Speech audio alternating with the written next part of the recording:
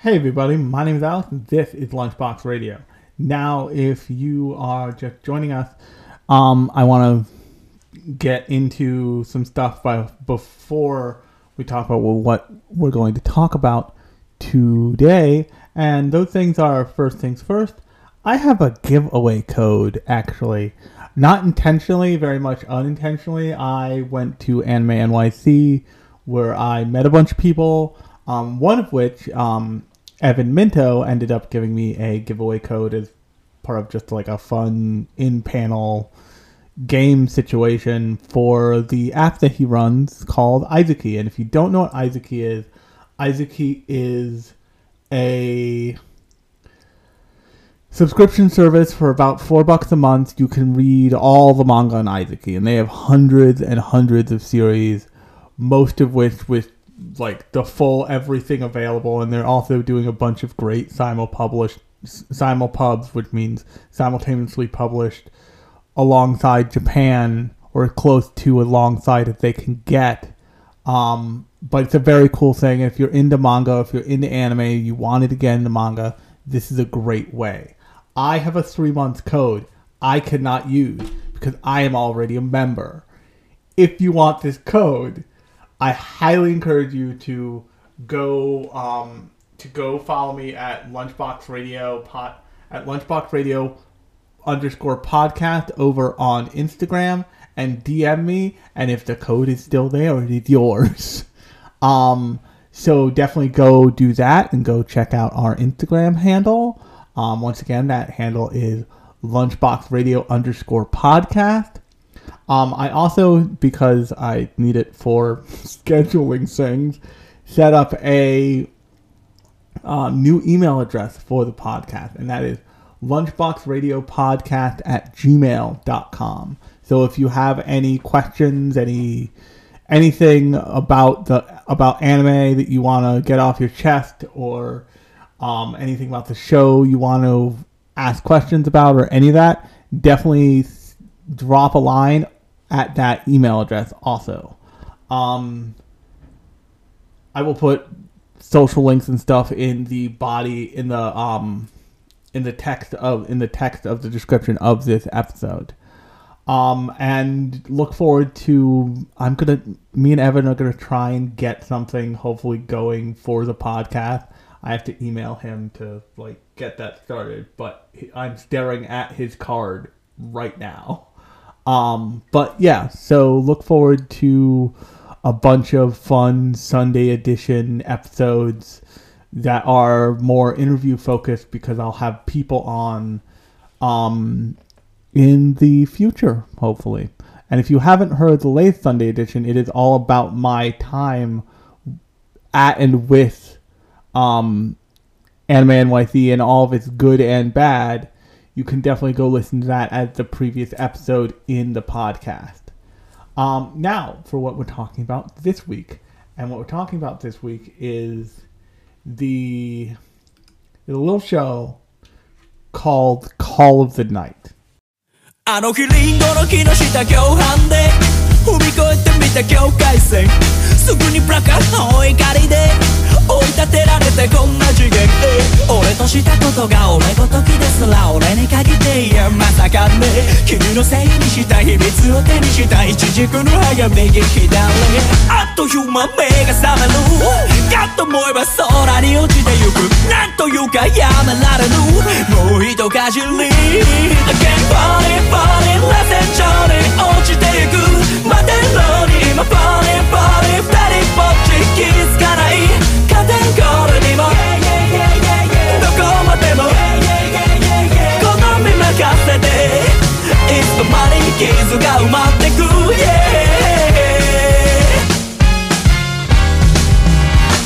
そこじゃ何から何までごったにで鬼も仏も同じ目全てシャッターでどうかしてる俺の鼻から大真面目振りほどいてきた後ろ指ですらむしろ追い風さまらたんで蛇に睨まれた歴史の間花へ電にはまだ空室なんであっという間染められるかと思えば熱が冷めてゆくちょっと待ってその前にもうひとしずく Again falling falling let's enjoy it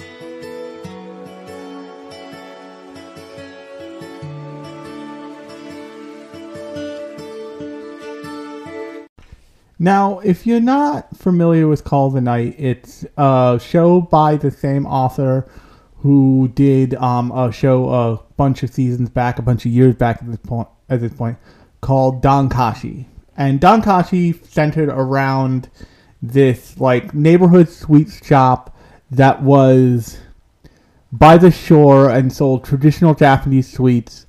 But what it really centered around is it centered around this like aesthetic quality to this author's work, and that aesthetic quality has a certain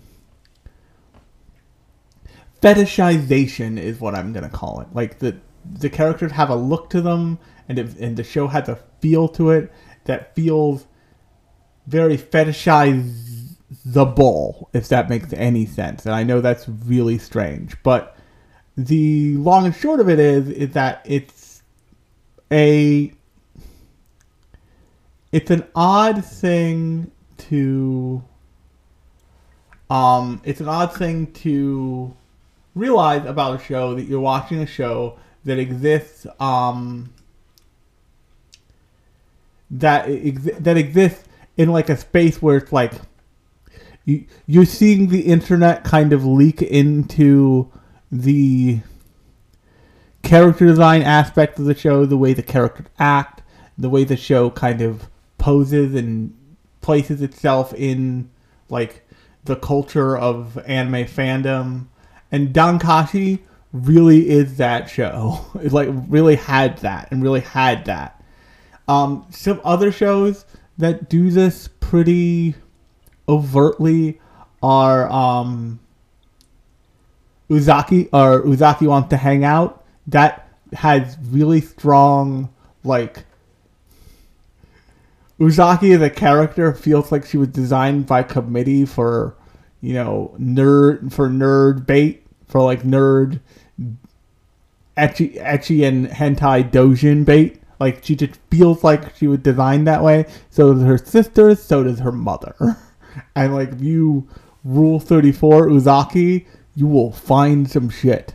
Like, you will find some shit in a way that like, the author knew that this was going to happen to this character and maybe intended on it. A lot of those like teasing senpai shows have that quality. A ton of harem shows have that quality. Even shows you wouldn't expect have these kinds of little moments in them of like, that's the internet fandom at its weirdest and most bizarre. But in any case, the what's the best word for this? The long and short of this author's work is that they have a style that shows they came up in a certain era of anime, and like this original author's work has a feel, it has a style, in the same way that, say, Hayao Miyazaki has a style. I'm reading Shauna's Journey now, and that looks like the stuff that came before and came after it from Hayao Miyazaki. You recognize like faces of Komaji on different characters with a different color mustache in Shauna's Journey, and I'll be covering that probably next, actually. But the long and short of it is he has a look. And that look can be a little disjarring, but once you get used to that look, it has almost the same effect as something like, I would say, Odd Taxi's look does, in that it's just like you just have to adjust to it, and then you're cool, then you're watching the thing. But it takes a second, mostly because all of this author's characters look like they're strung out on drugs. What I mean by that is their like pupils are incredibly small in the eye. Like, there's a lot of white to the eye in a way that's not true of most anime characters. They usually have giant like pupils and irises. But these characters have like pretty tiny eyes in that skull. And I actually started watching this when it came out. I started watching Call of the Night when it came out. But I also started watching it under, let's say, not great, but unusual circumstances that I have impressively high blood pressure. And what that meant for a little while was I couldn't sleep very well. Because I would lay down and my blood would shift and just the massive blood pressure would not let me breathe. So I spent a couple weeks in the season that Call of the Night was primarily coming out, where like I was up at 3 o'clock and like I needed to like distract my mind and maybe like figure out a way to drift to sleep while like propped up slightly.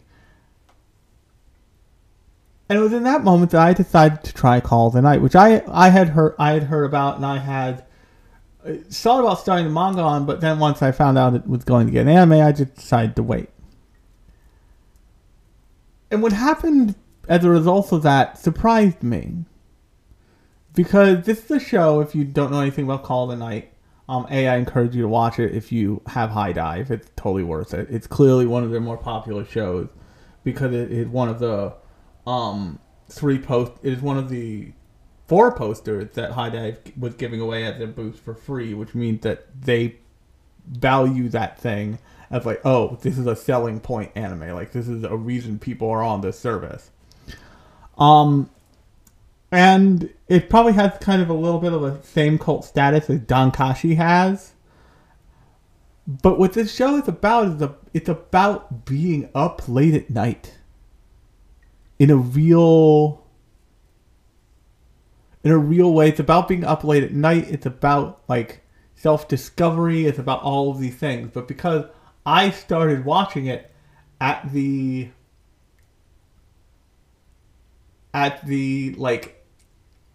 time at which they describe at night, which was 3 in the goddamn morning, which was like you never actually go to sleep. You just are up.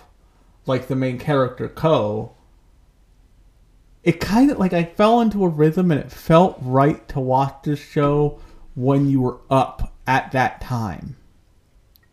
For a number of weeks, I watched it, like, I would be up at 3 o'clock and I'd be like, I've got nothing better to do, so I'm going to hang out and watch Call of the Night. Like, I'm going to be up with these weirdos and, like, get into their shenanigans. And like, just have a good time. Just chill out. Like, maybe drink something. Watch Call of the Night. And then when it's over, like, I'd be calmed down enough. I'd be low-key enough where I could just go sleep. And since then, I went to get a checkup because not being able to sleep because you had super high blood pressure. Not being able to sleep because you don't know why, actually, at the time was a little concerning. So I went to get a checkup, which I hadn't done in years, so there you go.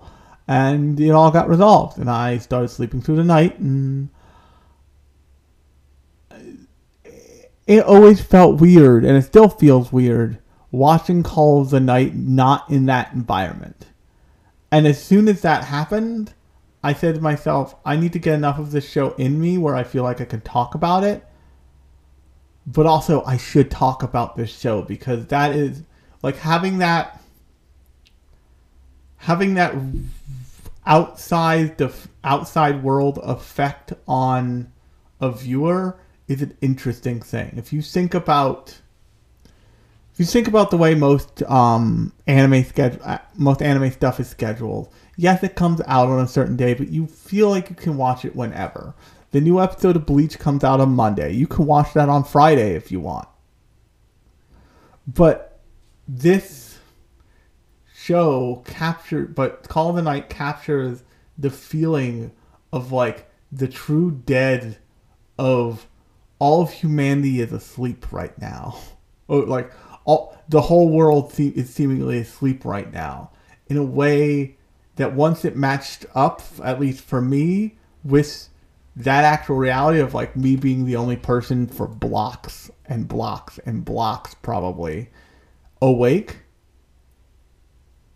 it all felt right. Like it was capturing that, like, who are the streetlights on for kind of vibe. It was capturing that if you've ever been in a car at like 2 to 4 in the morning kind of vibe, like driving down a road with nobody on it.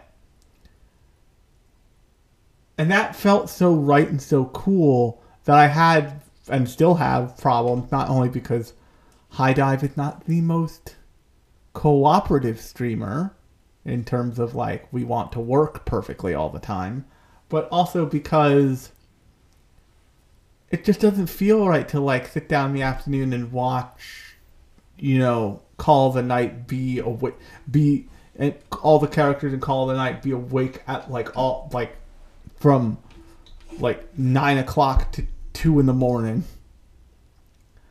And here's what I want to, like, let you in on what this show's deal is. This show is about a character named Ko Yamori, and Ko is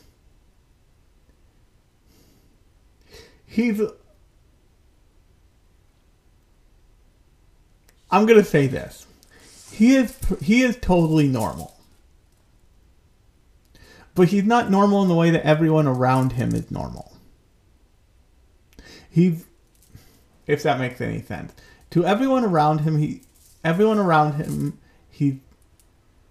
perceived as weird, as deeply strange, and slightly uncomfortable to be around, and nobody really knows how to deal with him. And the way this kind of best manifests is Ko loses interest in the waking world. And once you know more about him, it's easy to see why, and it's easy to, and I'm going to talk about this later in a Sunday edition, but in a societal makeup like Japan, it's easy for individual people to just wander the fuck off, to not have a place, because the way their society functions, it's not an individualistic society. If you are weird, if you are weird in a way that the Borg can't use, then it doesn't really have a use for you. But it doesn't necessarily pay attention to you perfectly. In America, let's say you're like a weird kid and you're struggling in school. The solution is not read better or we'll ignore you until you go away. The solution is you get to go into a specialized class where they pay special attention to you and they make sure that you pass, and they make sure that they're doing their best to, like, nurture you and all this other stuff. Now, believe you me, as someone who had to go through that shit, it is not perfect. It is, like, there are better answers. There's a better mousetrap out there for that bullshit. But the answer also shouldn't be like, you're a little off, so we don't know what to do with you, so I guess just drift off. And this is also, interestingly, if you listen to the Air Gear episode,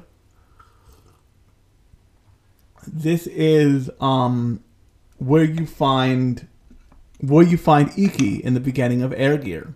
And you can go listen to that episode in the podcast feed in whatever app you can listen to me right now. But the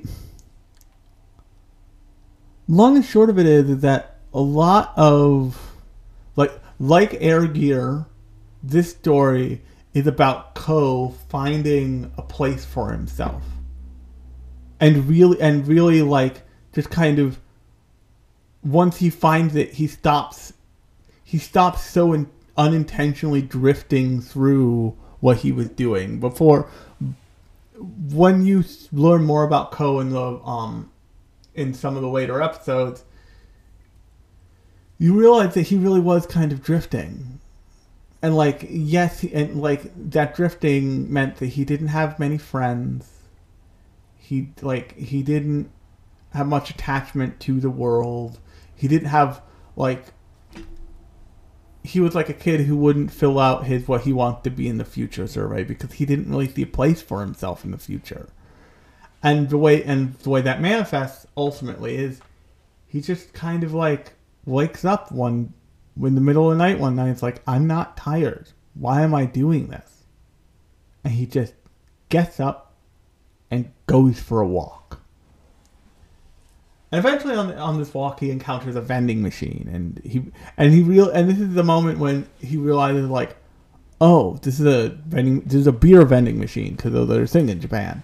He's like, I could just order a beer. Like, there's nothing stopping me from doing this. Because, and this is pretty freeing to him, because up until you're in college, generally as an adolescent person, and for those adolescent people listening, you'll probably know exactly what I'm about to say. Up until you're in college, you exist in a very controlled and locked down system. Like, yes, there's like moments of freedom you get, but by and large, it's not a free for all. It's not like we live in the Pokemon universe where when you hit 10, your mom's like, here's a small, very dangerous fire lizard. Go fight other bigger, sometimes, many times, dangerous animals that can murder you with this tiny fire lizard, which will eventually turn into a big dragon that also breathes fire and is pissed. And the reason why that sounds so insane, but why that is such a fantasy for especially young kids, is because, and part of it is because from the minute you start playing Pokemon, even if you're on rails, even if you're not playing Pokemon Scarlet and Violet, which have no rails, essentially. Like, once you get to the first part of that story, it's like, hey, what do you want to do? Pick what you want to do and do it. But even when you're on rails, you decide on how fast you go through the game. You decide what Pokemon you pick at the beginning. You make all of these decisions that are consequential and feel consequential to you, even if you're going through a storyline. And that feeling, that control, that feeling that no one is going to tell you what to do, really, is great when you're a kid, and like you just like it gets to be a place where your brain gets to like enjoy play. But it's even better when you're in like middle school, high school, and you understand the implications of, this is mine. Like, I actually control this. And you see that demonstrated most prominently in middle schools and high schools, and like what they choose to wear and all this other stuff. Like, that's kind of like peak scene kid energy for a lot of kids in America. But in Japan, that individuality is encouraged to be stamped out through school uniforms, through the way society works, through your place in that society. And that ends up being but if society doesn't have a place for you, if it's like you don't feel like you fit in, and no one can figure out how to help you feel that way, and you can't figure out how to help yourself feel that way, what do? And in something like Air Gear, what's interesting is that solution looks an awful lot like a shonen protagonist solution. Like Ikki becomes a storm rider and leads his own team, and then leads a bigger team, and then like becomes God among men. It's a very shonen power scaling thing. That's not uncommon for much of the answers to that question. If you look at something like Naruto, for example, Naruto's solution for not being accepted by the world around him is to become so powerful and such a big hero that everyone accepts him. By the end of And gradually along the way, he has characters who acknowledge him and say, hey, like, you're worth it. Like, you're a cool dude. Rock and roll. Iruka is the first example of that in that show. Later it's Kakashi. Later it's Tsunade.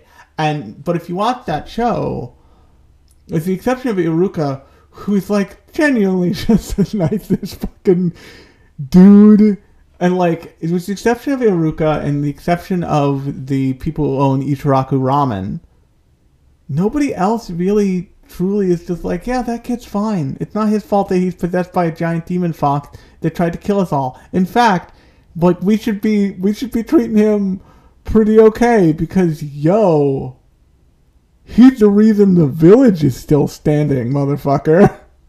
Why do you kids treat him like he's a piece of shit?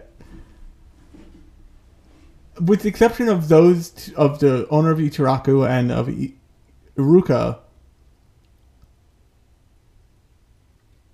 even Kakashi, who is supposed to be his teacher, is like not taken with his students.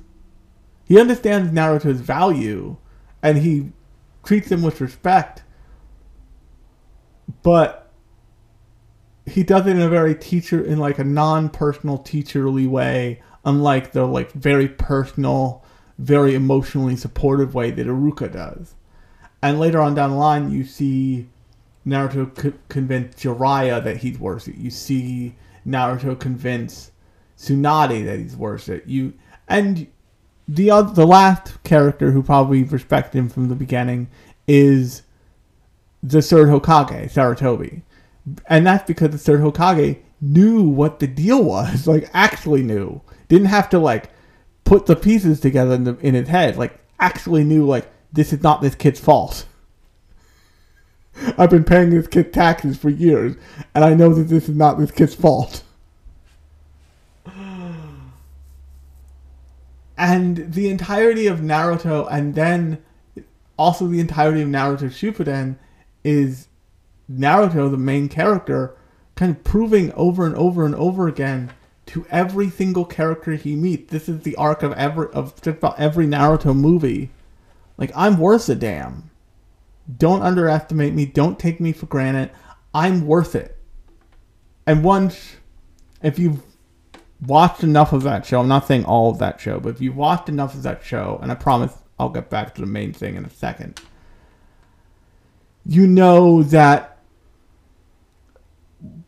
by the time Naruto defeats Pain and saves the village, by the end of that, the whole village's, like, attitude towards him changes. And in that fight, even Pain is like, why do you care about these motherfuckers so much? They don't value you. They don't see you as a person. They see you as a monster, just like me. And he says, and Naruto says, like, that's their problem. I'm just trying to be the best I can be. The best that's my ninja way, motherfucker. Not actually, but you know what I'm saying. And that is more often than not the solution to so much of the outsiderness that you see, not just in anime and manga, but in so much of all kinds of media. And so much so that the characters who stand out the most in many kinds of media are the characters who don't go that way. For example, if you look at TV, House is a phenomenal show, but House as a character is really stands out because he, at no point in that show, is not a dickbag to, like, anybody who breathes in his direction. And I guess he has valued friends and treasured colleagues and all that shit, but he's also like, he is like sandpaper to anybody and everybody, and it's just how fine the grit is. If you look at the Marvel universe, even the current Marvel universe, the movie Marvel universe, Steve Rogers stands out because he wants to go against the grain when Tony Stark when Captain America wants to change the way they do things because he thinks it should be more independent, and Captain America and Steve Rogers as a character, aka Captain America, loses confidence in that show's version of the Borg, the government, as that in that universe's version of the collective, the government, as the government reveals itself to be a bigger piece of shit. And, even in the very first Marvel Cinematic Universe movie, Iron Man, Tony goes through something similar. He realizes that what he's doing, him just going along with the process, can't be anymore. And he becomes a total outsider in his own company, so much so that Jeff Bridges tried to murder him. Which is bad when Jeff Bridges comes to your house with a pizza and tries to murder you. That's just bad form. That's a bad day right there. And the last example I'll give is actually Batman. And the reason why I'm giving Batman as an example, some of you may already realize this, is in the Justice League cartoon. Not the Super Friends, but the Justice League cartoon. And then in the Justice League Unlimited cartoon, it's very clear. Two things are made pretty clear.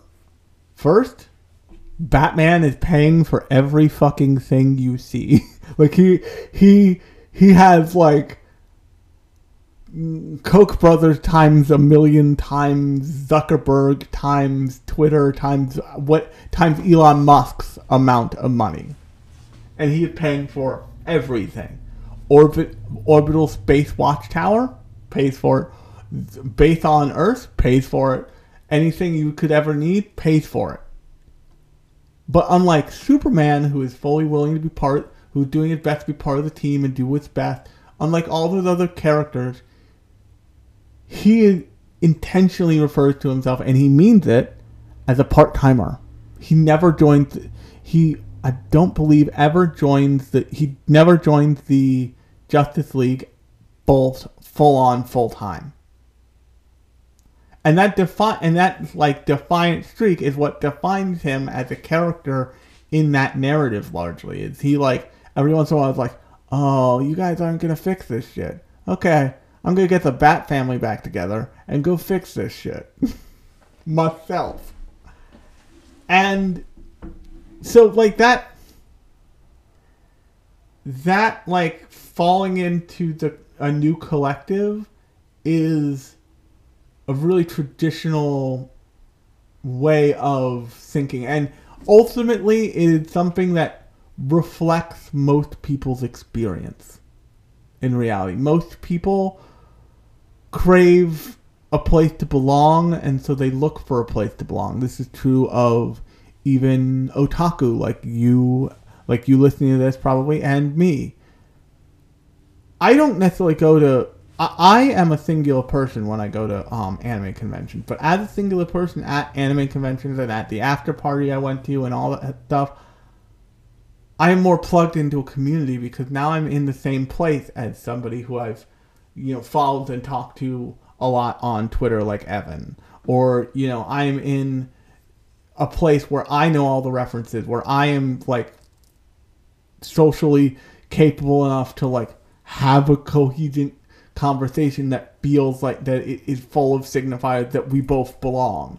I see the tinfoil hat guy with the sandwich board on him that says, "They're lying to you, the One Piece never existed," and it is deeply funny to me as everyone else in the vicinity. And that was my favorite cosplay I saw there, by the way. Is I didn't take a picture of him. I should have.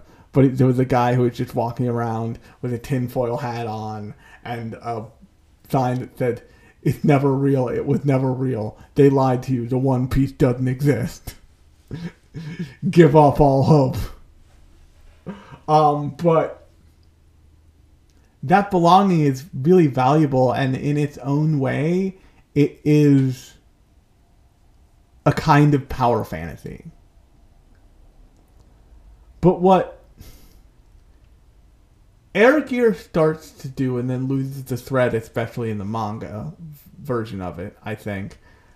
And, but Call of the Night follows through on completely is it says, like, yeah, but what if all that's bullshit? What if the collective is not for you? What if you don't want that for yourself? What if you're okay with being off? What if you're okay with being weird?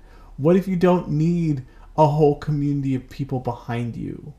What if you need some friends and a loved one and you're good?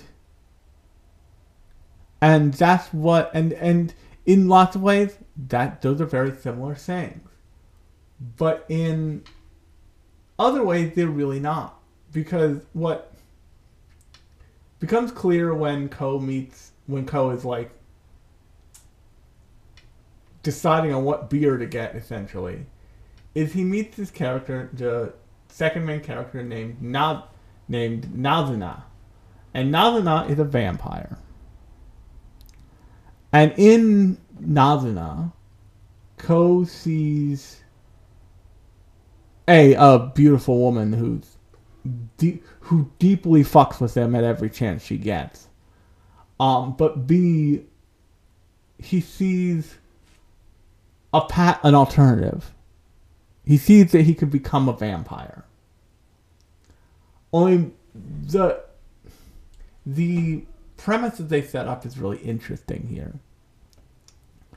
Because it sets up a definitive, like, these characters at some point are going to care deeply for each other, if not love each other. And what Nazuna says is, like, the only way vampires reproduce by biting somebody is if the person they bite is in love with them. Then they'll become a vampire. And they set up a really interesting concept behind the vampire bite, in that it can be used to read someone's emotions and mind a little, and B, it can be used for the person getting bit to kind of contextualize their emotions and center themselves. So it's like, it's a double-sided coin, and it's got odd things on both sides. And that sets up this kind of mumbling romance between the two of them. And I want to be clear here, because of the trickiness of HIDIVE's streaming platform on Apple TV, and just my like feelings about watching this show not at 3 a.m, which is I'll do it, but I don't like doing it. I have not seen this whole show. But every episode has this kind of like uneasy sexual tension between Nazuna and Ko, regardless of what characters they introduce. And sometimes even more so for characters they introduce. And then eventually they introduce, in the form of Akira, the third character they introduce, this moment where Ko has an opportunity, he has an out. He has a way to go back to the normal world. And Akira is giving him that lifeline. And he really makes the decision of like, no, like I think I like it here. I think I like doing this. And he kind of presents it to Akira like, I think like I dig this. Like that's never said, but it becomes very clear to Akira like, oh, he's happy here. And Akira was one of his like few friends growing up, and they lost touch because Akira had a way to found a way to fit into society in a way that Ko never did. And there's a moment where Akira is worried about Ko, but she's also like, no, it seemed like this feels weird to me, but it clearly doesn't feel weird to him, and that's good. And that's a really cool thing. It's like it becomes this thing of like, oh, my friend is cool. Like he's finding his place, and it's nothing like anything I would ever imagine. Because for so many of, like I just noted, for so many of these stories about main characters who don't fit in, fitting in looks suspiciously like the way everybody else fits in. And there's a reason for that. And that reason is very few people are truly unique. Very few people go through the world being, let's say, one of 100. But what does it look like for those people who are one of 100? What does it look like for people who are actually one of a kind, who are exceptional in some way, good or bad? And one of the reasons why I like thinking about this is because I have the unfortunate designation of being a 1 in 100 chance. And what I mean there is, and I probably talked about this before on the podcast, but I was part of when I was growing up, I'm a brain cancer survivor. I was part of a group study of 100 childhood cancer survivors. And we were monitored on some level from the day we were diagnosed in either at birth or in very early childhood to 15. I think I was 15 or something. And to like our early teens. And by the end of that monitoring period, I was the only kid left alive. That's a really dark, really unexpected and odd thing to just know. To just know that of all the other subjects in a peer-reviewed medical study, you are the only one who is a complete file. It's like, you are definitely in a textbook. Congratulations. And, like, this is always posed as, like, a death game concept in anime, even in something like, once again, Naruto. Actually, Boruto, you find the kind of remnants of this in that fact, the Hidden Mist Village, the way that ninja graduate is they kill every other classmate. Like, they are the only one left alive at the end of the school year kind of deal. But that's a very hard, and that's always seen as like a creeping, as like a big monstrous evil, as well it should be. It's why that kind of storyline is written like that. In the wake of the Hunger Games, you get tons of Hunger Games like Battle Royale like things, where that concept is repeated and it's seen as being a like societal flaw, as being a societal failure that it has to exist at all. Same thing with Squid Game.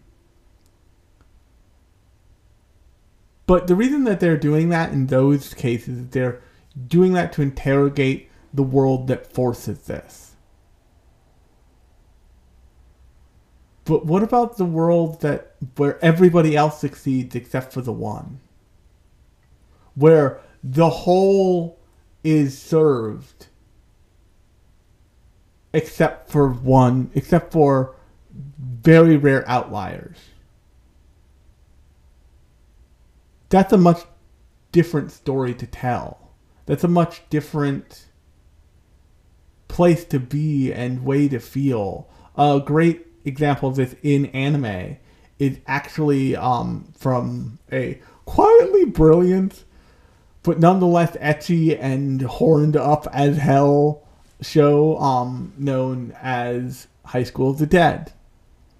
So in High School of the Dead, they have this. It's a zombie outbreak show. It's an ecchi zombie outbreak show with a harem of women but also like a cadre of characters, both women and men. But the women are definitely like, it's like, I think there's like two male characters and then a bunch of women characters in the main cast. And there's a character named Busujima, and she's like a real fetish object in that show, just like every female character in that show is.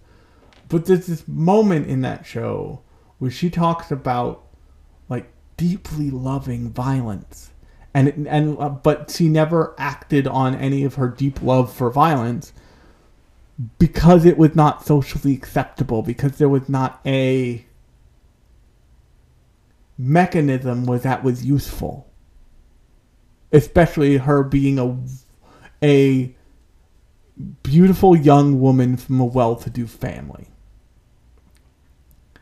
And she talks about the kind of freedom she experiences in this zombie apocalypse scenario because she now just gets to fucking chop shit in half without needing to break a sweat as to what people think, because that is now the new established law of the land. And if you look at Ko in Call of the Night, or you look at any of the other characters in Call of the Night, it's society that's kind of fucking them over, not the other way around. You know, Ko is straight up wired differently, and the world around him did not have a way to handle it. It just didn't. And so he went kind of drifting in search of a world that did, and he found one. And to be clear, no one helped him with that. Another great character who embodies this kind of like what's good for all is not necessarily good for one is Krusty from Log Horizon. He is this like brilliantly violent and like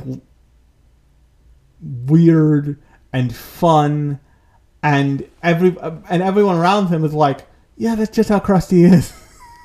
We stopped trying to fix it. There is no fixing it. It is a core character, not defect, but trait, and boon in often cases. And once Krusty is freed from his body in the story of Log Horizon, where they all get trapped in the game, he's kind of okay being in the game forever. Like he's cool with it with the mystery not being solved. Pretty quickly.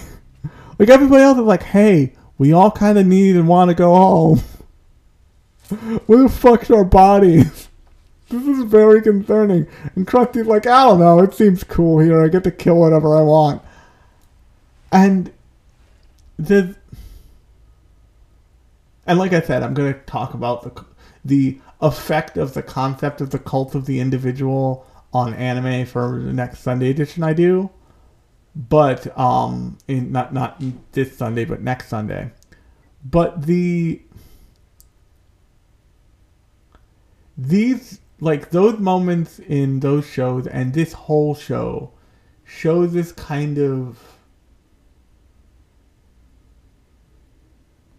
alternate effect of what, like a world that is about everybody's working for everybody's sake could be for an individual person. And I'm not saying that like the cult of the individual of America kind of cultural, everybody is their own thing and like we all have our own power and everybody owns a gun and you can shoot anybody who walks close enough to you is the right choice.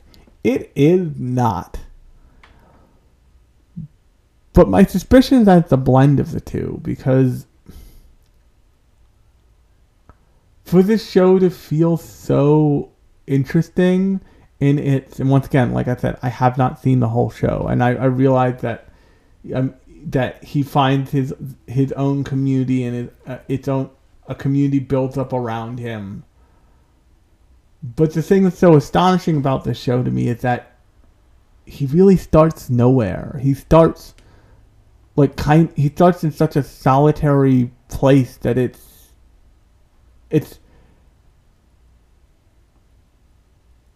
got this like deep melancholy sadness to it that makes it the fun that like Nazuna brings into the picture, because that she's really the person who does it, feel really like lighthearted and fun and flirty and all the things that it feels. And it makes sense that like Ko is like, yeah, I'm gonna fall in love with you then, because nothing before what he's done has ever offered him anything better. You know, like, and I'm coming at this, you should know, as a biracial, disabled childhood brain cancer survivor who, for all of his adolescent life, there was a darkness to that. At first, parents were wary of letting their kids encounter, because when you meet a cancer survivor kid, there's a big question of, are they going to live for a long time? Because I don't want my kid to be real good friends with a kid and then that kid die. Like, that's a mean thing to think, but it's a thing that people think. And also, like, people are wary of you when they know that that's a possibility, when they know that there's some real darkness, and I think I've probably talked about this before. They're wary of you in a way that you can't always control. Like, it's not my fault that I had brain cancer. It's not my fault that, like, because I survived having brain cancer, my whole medical life is so fucking weird from then on out. I mean, still, I'm a fucking medical weirdo.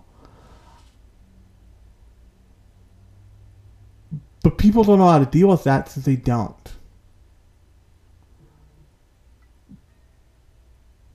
And asking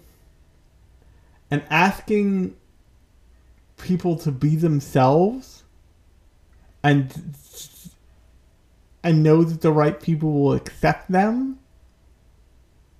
is really easy when you don't have to do that.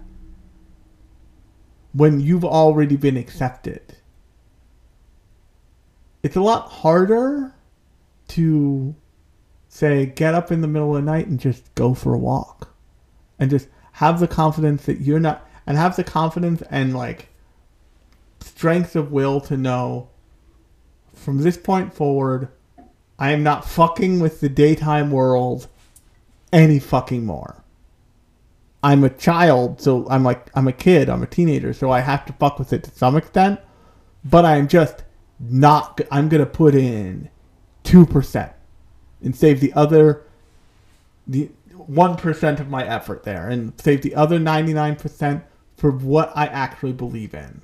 And I'm reading a book called Unreasonable Hospitality, and in it, the guy used to work for Danny Meyer, the guy who started Shake Shack. But in it, the author talks about employees a lot. And one of the things he says is, you know, there are employees who try and employees who aren't trying, and both can not be succeeding. And one of the reasons an employee could be struggling is they're not in the job that's best suited for them. And he talks about being a manager, and he talks about how his job is to find the best job that people are suited for. And he talks about his dad, who served in the Vietnam War, and his dad had a platoon, and his dad's platoon was not the best. But there was somebody in the platoon whose nickname was Kentucky. And his dad said Kentucky was, to be quite frank, not the brightest bulb in the box. He was not real smart, couldn't aim for shit, and, like, really struggled. Except for one area. Because Kentucky had grown up in Kentucky and in the, like, rural America, he had a undeterred, incredible sense of direction, which was really valuable in the fucking middle of the woods, in the fucking middle of the, like, jungle in Vietnam. So what his dad did was he moved Kentucky from the middle of the pack, from the middle of their, like, marching order, where Kentucky was struggling and like fucking up all the time, and moved him forward to the front, where he started to and then continued to surpass all expectations and succeed beyond anybody's wildest thoughts of what he would do. Now, that takes somebody, that kind of thinking and acting on it takes somebody in your life to do that. But it's really hard to expect somebody who is not exceptional or true or did not seem truly unique outwardly to have that person. I was lucky enough to have those people in my life, but there were plenty of times when people in my life just couldn't understand why I wasn't with the program, what was wrong, what the deal was. And one of those times was when I was in math class. So at least when I was in math, one of the big things you had to do was you had to do math in pencil. You couldn't do it in a pen. You couldn't even do it in an erasable pen technically, but they would let you. And I just kept forgetting a pencil because it was the only class that used a pencil where a pencil was not provided. Meaning art class, they had pencils. It was fine. But math, you had to bring your own pencil. My math teacher in middle school was a total bitch. She tried to fail me every single fucking time. If it was a erasable pen, it was not good enough. Like, that's a pencil. Leave me alone. Everybody complained about this lady. She was so, and she was a, quite frankly, bad teacher. She was so adherent to the rules, because the rules would be the thing that she believed people would help everyone succeed, that she wasn't allowing for little moments to happen where somebody's just having a bad day, where a hormonal teenager who stumbled into class with just having an off day could maybe catch a break. The best version of that, one of the best versions of that, was actually also in that same school period, which was middle school, where I had a science teacher who straight up, she like looked at us all and she's like, you know what? She's like, you know what I hate about school? You know what I've always hated about school and in no way believe in? And we're all like, this is about to get weird. What? She's like, homework. And we all looked at her like, seriously? You're not going to give us science homework? She's like, no. None of you want to do it. If I'm doing my job right, you should be learning everything you need to learn in class anyway. It's bullshit. I'm not going to give you homework. Now that was like a revolutionary revelation for anybody in Mrs. Smith's class. Shout out to Mrs. Smith in my middle school. It's like, you wanted to be in her class because she did not give homework, and it was awesome. And then something really interesting happened to me in high school when I was in freshman English. I was doing the homework. I was doing my best to make it look like I was doing the homework. I was like trying to look like I was doing the right thing. But just about everybody else was just not bothering. Like, they had enough fucked up problems because it was a special education class, and like one of the kids had been in rehab. Like, we were all kinds of fucked up. And my teacher, Mr. Ferguson, shout out to Mr. Ferguson, just stare at us one day and goes like, you know what, I'm not going to give you guys homework. Alex is the only one even pretending to do it. And I can tell he's pretending. I'm like, yep, I am. The rest of you's like, you guys don't need this bullshit. You don't need another thing to fuck you over. You don't need like a reason. You don't need another reason for adults to fuck with you. So I'm just not going to give you homework. We all were like, that sounds cool, Ferg. Thanks. Including me. And that's where it really taught me that, like, that was, thinking about it now, that really taught me, Like, this is all arbitrage. None of this is truly important. It's all just like it's all in the spirit of Whose Line It Anyway. Everything's made up and the points don't matter. But there's a lot about but there's a lot of stuff built up in being a kid and being young that is out there to tell you, no, this is all very important and it will matter for the rest of your life. And you run into people who that's true. Like the Winklevi are probably still trading on their time at Harvard. A lot of people at Harvard are very careful to make sure you know they went to Harvard. You know, I went to a college. I remember DCAD was great. It was an art school.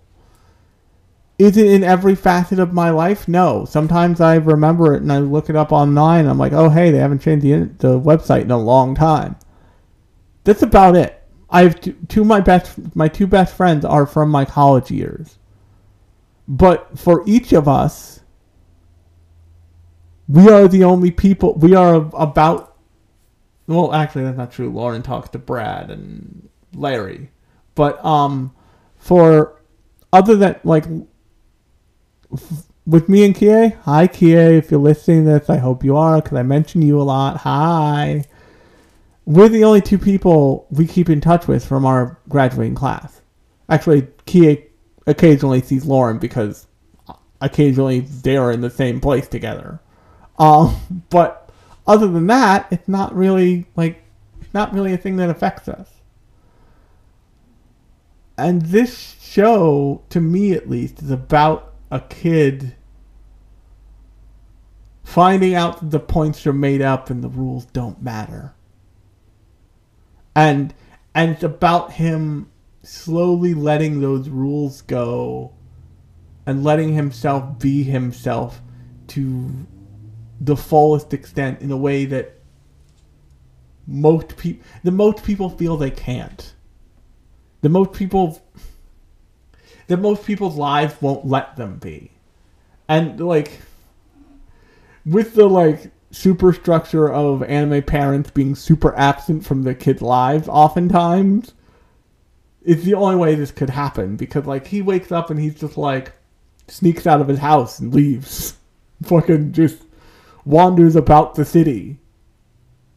That's not great parenting, but it's standard anime parenting for a parent to never notice that. And it's probably actually a little bit more standard parenting in general for parents to not notice that oftentimes for a while. You know, everybody's human. To everybody, everything's made up and the points don't matter. And subconsciously, when you discover oh, I didn't tell him to go to bed yesterday and he seemed fine. Oh well, don't need to question that ever. And it's kind of fun to watch somebody just find themselves and find themselves in a real way outside of the structure that's provided for them. And on that note, if you like this episode, new episodes of podcast drop every Thursday and every other Sunday. Sunday editions are more metatextual, they're more fan-based, like the previous Sunday edition that was all about Anime NYC. Coming up soon, there'll be Sunday editions that are actual interviews with people, I'm hoping, like Evan Minto of Izaki fame. I've also reached out to Matt from Starfruit Books, a independent manga publisher. And I still have to reach out to the artist behind Boomslank to get him on the podcast. But look forward to those guests and maybe some others as I stare at the stack of business cards I have from Anime NYC. But And some Thursday editions are more like this. They're more about an individual show. Or in the case of next week's episode, I'm going to be talking about Shauna's Journey, which is the not new but newly translated manga from Hayao Miyazaki. It's sitting on my bedside table. I have to finish reading it. And until then, I will talk to you on Thursday.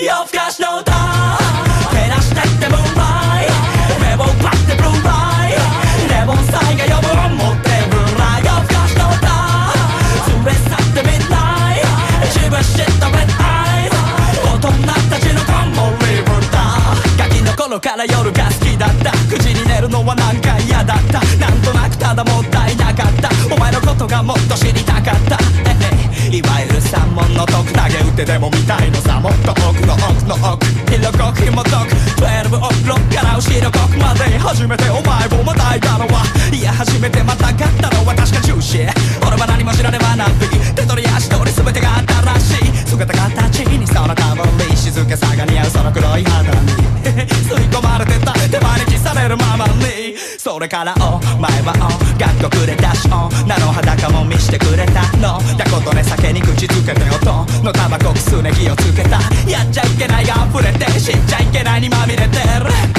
迎えに来る闇に紛れてお前はいつも気まぐれで夜更かしの歌照らしてってムーンライト目を奪ってブルーライトレモンサイが呼ぶ